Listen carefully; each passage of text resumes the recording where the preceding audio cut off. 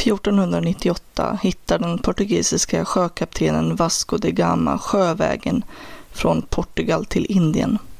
Och det är från 1500-talet och framåt som de stora länderna i väst, stormakterna, börjar sätta sig ner och skapa kolonier i andra delar av världen. Och där börjar vår historia idag. Du lyssnar på I grevens tid av mig, Sally. Nu kör vi!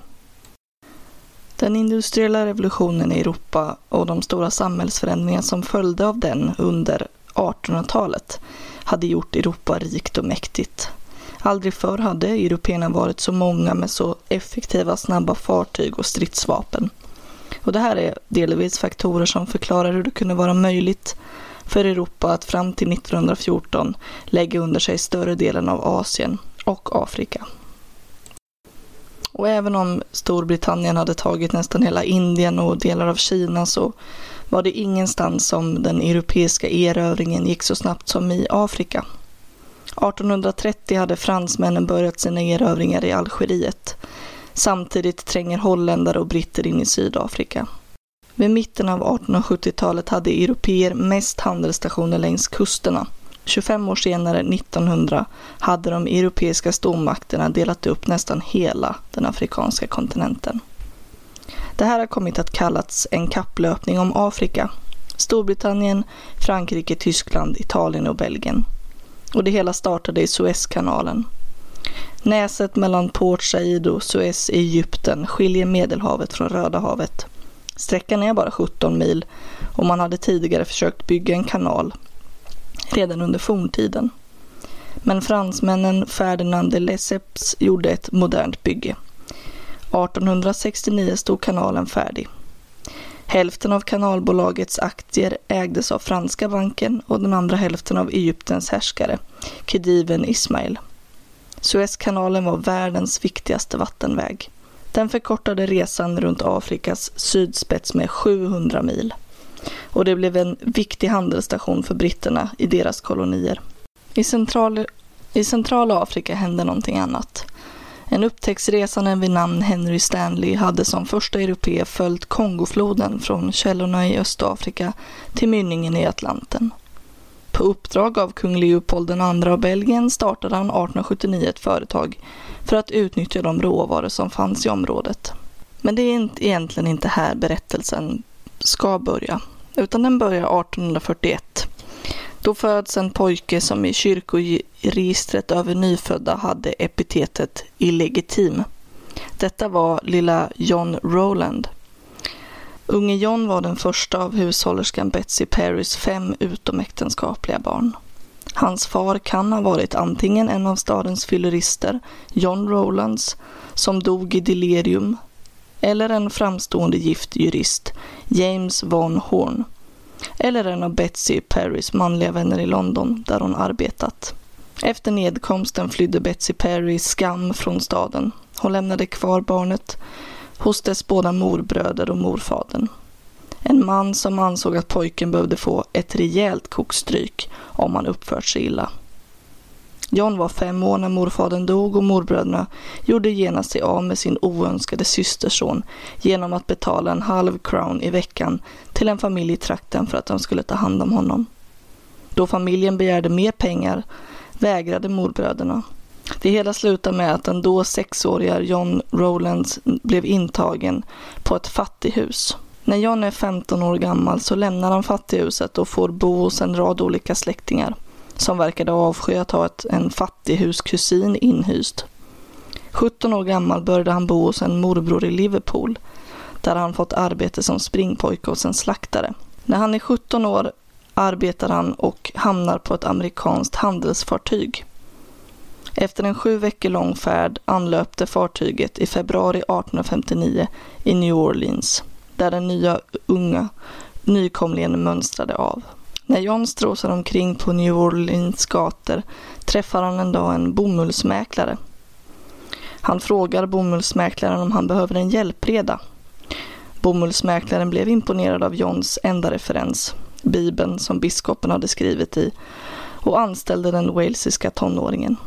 Snart därpå beslöt unge John Rowlands, som nu bodde i nya världen, att skaffa sig ett nytt namn. Vid 1860 års folkräkning i New Orleans registrerades han som J. Rowling. En kvinna som kände honom från den tiden mindes hans namn som John Rowlands. Men det dröjde bara några år innan han började använda sig av sin arbetsgivare, köpmannens för- och efternamn. Han experimenterade vidare med mellannamnet och använde sig av Morley, Morlake eller Moreland innan han slutligen fastnade för Morton. Pojken John Rowlands, som tagit in på fattighuset, blev därmed en man som snart skulle bli känd i hela världen under namnet Henry Morton Stanley.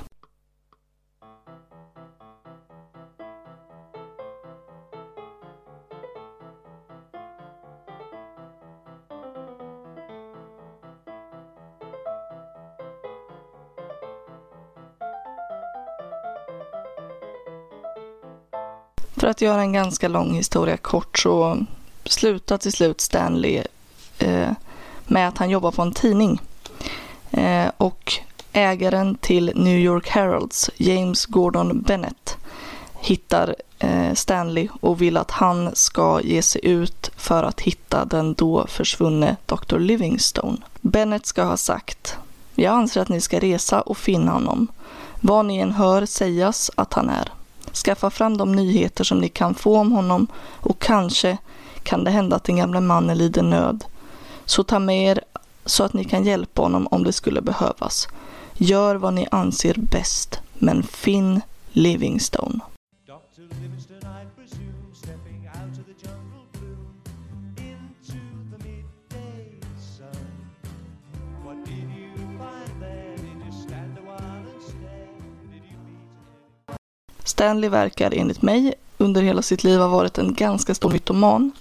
Så hela den här historien om hans sökande efter Livingstone och hur han faktiskt till slut är den som hittar honom, känner jag, nej, hände verkligen det där?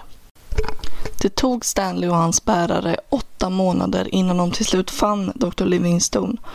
Och Stanley då ska ha yttrat de berömda orden "Dr. Livingstone, I presume". Stanley var ju den enda informationskällan om hur sökandet gick till, eftersom ingen annan hade överlevt eller ville ställa upp på en intervju. Så historien förblev legendarisk. Efter att Stanley hade funnit Livingstone ägnade Stanley sig åt flera upptäcktsfärder i Afrika. Drömmen var att följa Kongoflodens sträckning från inlandet till Atlantkusten. Han lyckades med detta. Ingen hade tidigare gjort det på grund av de svåra förhållandena längs floden. Ingen riktigt nappade på Kongo av de europeiska stormakterna, utom en, kungen av Belgien, Leopold den andra. Leopold föddes 1835, kung i Belgien mellan åren 1865 och 1909. När han var 18 år ingick han ett kärlekslöst äktenskap med Maria Henrietta av Österrike. Leopold var som monark mycket rik. Han levde på pengar som fadern investerat i det där lyckade konceptet med Suezkanalen. Han var nu en av Europas rikaste män. Leopold var tidigt smått besatt av att ha kolonier och utöka sitt lilla Belgien till något stort. Han försökte med allt, i alla länder. Till slut fick han nys om Stanley och hans upptäckt av Kongo. Ingen annan stormakt verkade bry sig om den delen av Afrika. Och Leopold gjorde allt för att det skulle förbli så. 1876 bildar Leopold Internationella Afrikasällskapet. En organisation som han påstod var filantropisk och som i vetenskaplig anda ville öppna detta outforskade område för handel. Stanley anställdes för att kartlägga regionen och anlade flera handel- och transportstationer. 1882 bytte sällskapet namn till Internationella Kongosällskapet. På Berlinkonferensen 1884 till 1885, där alla europeiska stater delade upp Afrika emellan sig i liten tårta, argumenterade Leopold fram att hans organisation, likt en neutral part, skulle få styra över Kongo. Stormakterna som gått med på Leopolds lögner om att Stormakterna hade ju gått på Leopolds lögner om att organisationen skulle syssla med humanitära projekt, bland annat genom att lyfta det fattiga kongolesiska folket går stormakterna, inklusive Sverige, med på att Leopold ska få styra landet. I själva verket var organisationen Leopolds privata företag. Han döpte snabbt om landet till Fristaten Kongo. Varför gav stormakterna som Frankrike och England landet till lilla Belgien? Ja, hellre det tänkte de än till någon stor konkurrerande stormakt. Det första Leopold gör är att förstatliga nästan allt. All mark. Allt som skördades tillhörde nu staten, alltså han själv. Leopold struntade i den fattiga befolkningen. Hans syfte var att själv bli rikare. Leopold hade tur. I landet fanns material ur vilken man kunde utvinna gummi. 1890 införs ett skattesystem som innebar att själva arbetet var skatten, vilket gjorde nästan alla invånare till tvångsarbetare. Alla skulle in i djungeln och samla gummi. De privata företag som fanns fick överse produktionen. Men medans Leopolds makt växte utomlands blev det sämre och sämre med familjelivet. Han tog allt mer tillflykt till olika älskarinnors sängar. En av dessa kvinnor fick av belgarna öknamnet Drottningen av Kongo. I april 1885, några veckor efter Berlinkonferensen, utpekades kungen i brittisk rättssal som kund på ett illa beryktat etablissemang. Och åtal hade väckts av Londons kommitté för förbud mot handel med engelska flickor på kontinenten. En före detta servitör på bordellen vittnar om att Leopold betalat 800 pund i månaden för att stadigt förses med unga kvinnor, vilka ibland var bara mellan 10 och 15 år.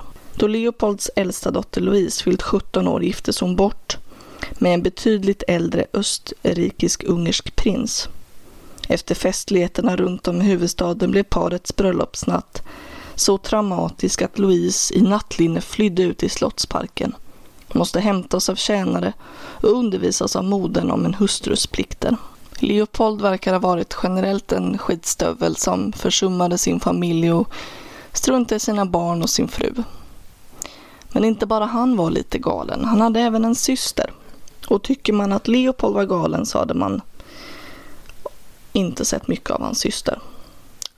Hans syster var bortgift till en bror av kejsaren av Österrike-Ungern som hette Maximilian. Han och hans gemål, alltså Leopolds syster, installerades som kejsarpar i Mexiko, där man jobbade för att få till en franskvänlig regim. Mexikanerna ville naturligtvis inte bli påtvingade något europeiskt trams och styre, så de gjorde uppror. 1867 greps och avrättades Maximilian av rebeller.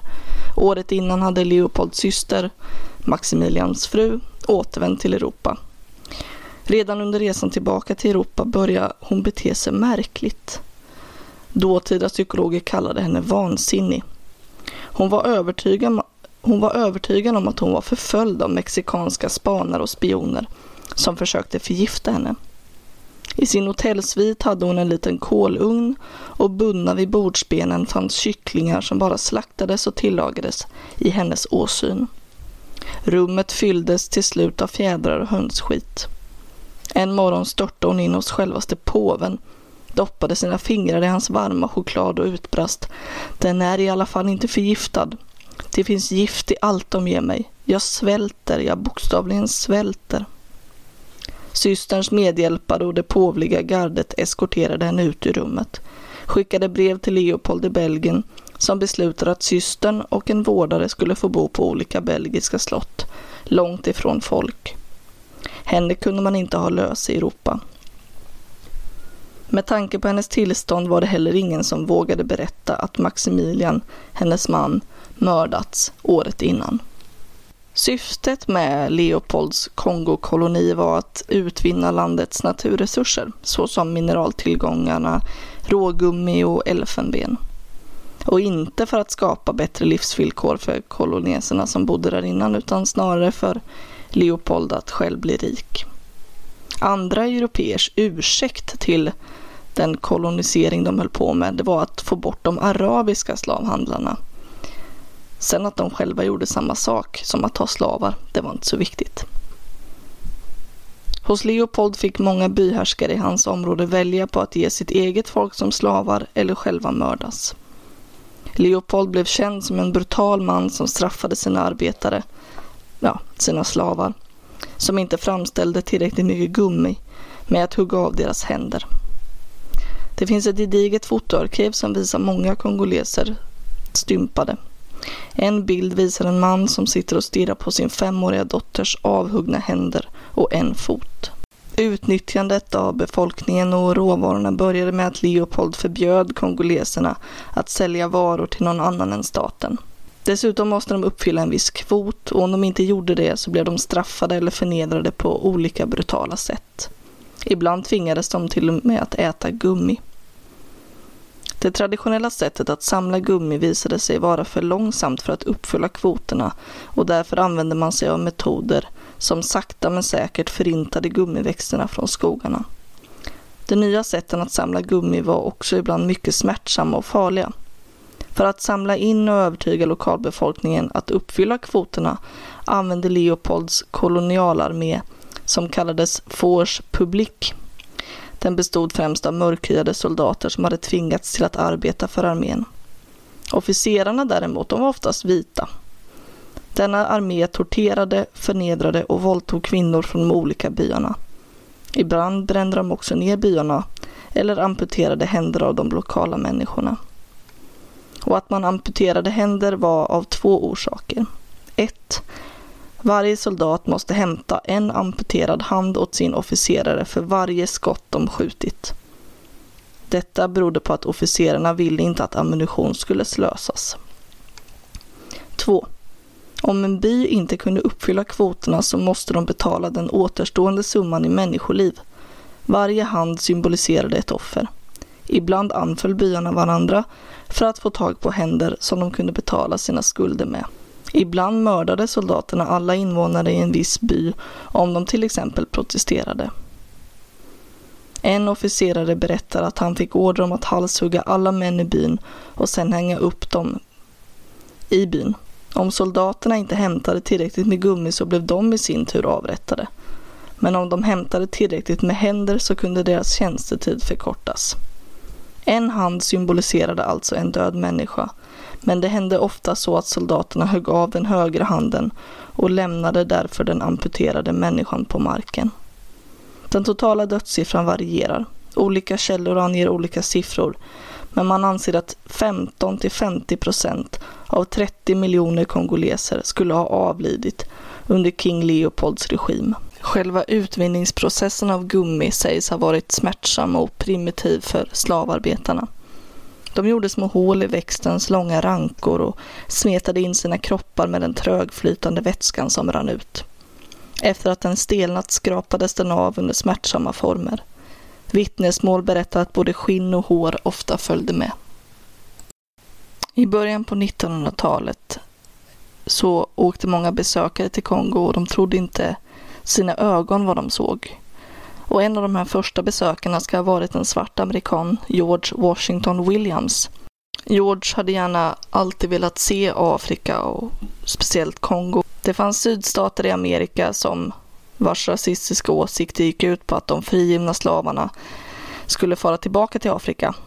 Och Washington hade också propagerat för det här. Men han kunde inte svara på några frågor om Afrika och Kongo och därför ville han åka dit för att se hur det egentligen var. Han skrev ner om sin resa i Kongo och hans texter skrevs och trycktes i broschyrer som spreds över Europa och USA. 1904 bildas organisationen CRA, Congo Reform Association, en organisation som växte till en massrörelse över hela världen. Massmöten hölls i de stora städerna i Amerika, i Europa och även i Australien. Bilder på barn med avhuggna händer väckte vrede och medlidande. Den folkliga opinionen börjar för första gången under 1900-talet visa sin makt över makthavarna. Det var snart slut med Leopolds skräckvälde. På grund av anklagelserna tvingas Leopold att i september 1904 skicka en opartisk kommission för att undersöka förhållandena i Kongo och den återkom i mars 1905. Dess berättelse lugnade dock inte opinionen i utlandet. Leopold måste känt sig besegrad. Han erbjuder staten Belgien att ta över Kongo. När kolonin Kongo övergick till belgiska staten fick den namnet Belgiska Kongo. Kolonin var en av de från Europa hårdast styrda kolonierna även efter att Leopold släppte den. Men övergrepp av samma omfattande art förekom inte längre. 1960 blev Belgiska Kongo självständigt och republiken Kongo bildades sedan Belgien avvecklat sin makt, mer eller mindre frivilligt.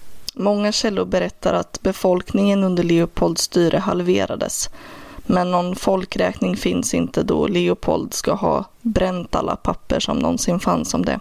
Men några forskare menar att befolkningen möjligen gick ifrån 30 till 8 miljoner under hans regim. Hjärnan bakom den proteströrelse som väcktes mot Leopolds sätt att hantera människorna i Kongo är ju Edmund Morell. Han var en brittisk journalist och senare även politiker och parlamentariker. Hans största bedrift i livet blir till slut att få Belgiens kung Leopold att lämna ifrån sig sin privata koloni i Kongostaten. Morell hade skickats till Belgien av sin arbetsgivare, rederiet Elder Dempster, då han hade goda kunskaper i franska. Företaget hade ett avtal med Kongofristaten och i Belgien lossade och lastade man det som skickades mellan Kongo och Europa. Författaren Adam Hochschild, som har skrivit Kung Leopolds vålnad, bra boktips. Han skriver så här om Morell. Eftersom Morell talar flytande franska skickar rederiet honom regelbundet till Belgien för att övervaka lastning och lossning av fartyg på Kongotraden. Trots att de tjänstemän han samarbetar med obekymrat skött frakttrafiken i årtal börjar Morell lägga märke till saker som oroar honom. Han ser rederiets fartyg fyllda upp till luckorna med värdefull last av gummi och elfenben lägga till vid kajerna i Antwerpens stora hamn. Men när fartygen kastar loss för att ånga tillbaka till Kongo och militärorkestrar spelar på piren och ivriga unga män i uniform står i rader längs relingarna består lasten mest av arméofficerare, skjutvapen och ammunition. Någon handel är det inte fråga om. Föga eller intet byts mot gummit och elfenbenet. När Morell ser rikedomarna strömma till Europa medan praktiskt taget ingenting skickas i utbyte till Afrika inser han att orsaken bara kan vara en: slavarbete. Konfronterad med missförhållandena ryggar Morell inte tillbaka. Det han ser blir tvärtom avgörande för hans eget liv och för en märklig rörelse. Den första stora människorättsrörelsen på 1900-talet. Sällan har en enda människa, lidelsefull, vältalig, begåvad med lysande organisationsförmåga och nästan övermänsklig energi, lyckats att under mer än ett decennium och nästan på egen hand skapa rubriker i en fråga på världspressens första sidor. Morell hade en liten tidskrift som hette West African Mail där han skrev om det han hade sett och upptäckt. Morell förbjöds snabbt att resa till Kongo av Leopold II. Morell fick trots det här ändå information om vad som hände i Kongo. För många besökare som hade varit där, eller statstjänstemän, militär eller andra handelsresare, när de återvände till Europa hade ett behov av att lätta sitt samvete efter att de har sett människor piskas ihjäl och få händerna avhuggna i jakten på gummi. Och de gick till Morell med den här informationen. I mars 1904 bildar Morell Congo Reform Association, eller CRA.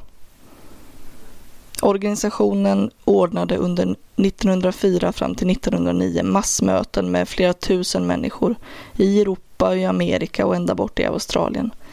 De berättade för alla människor vad som försiggick i Kongo.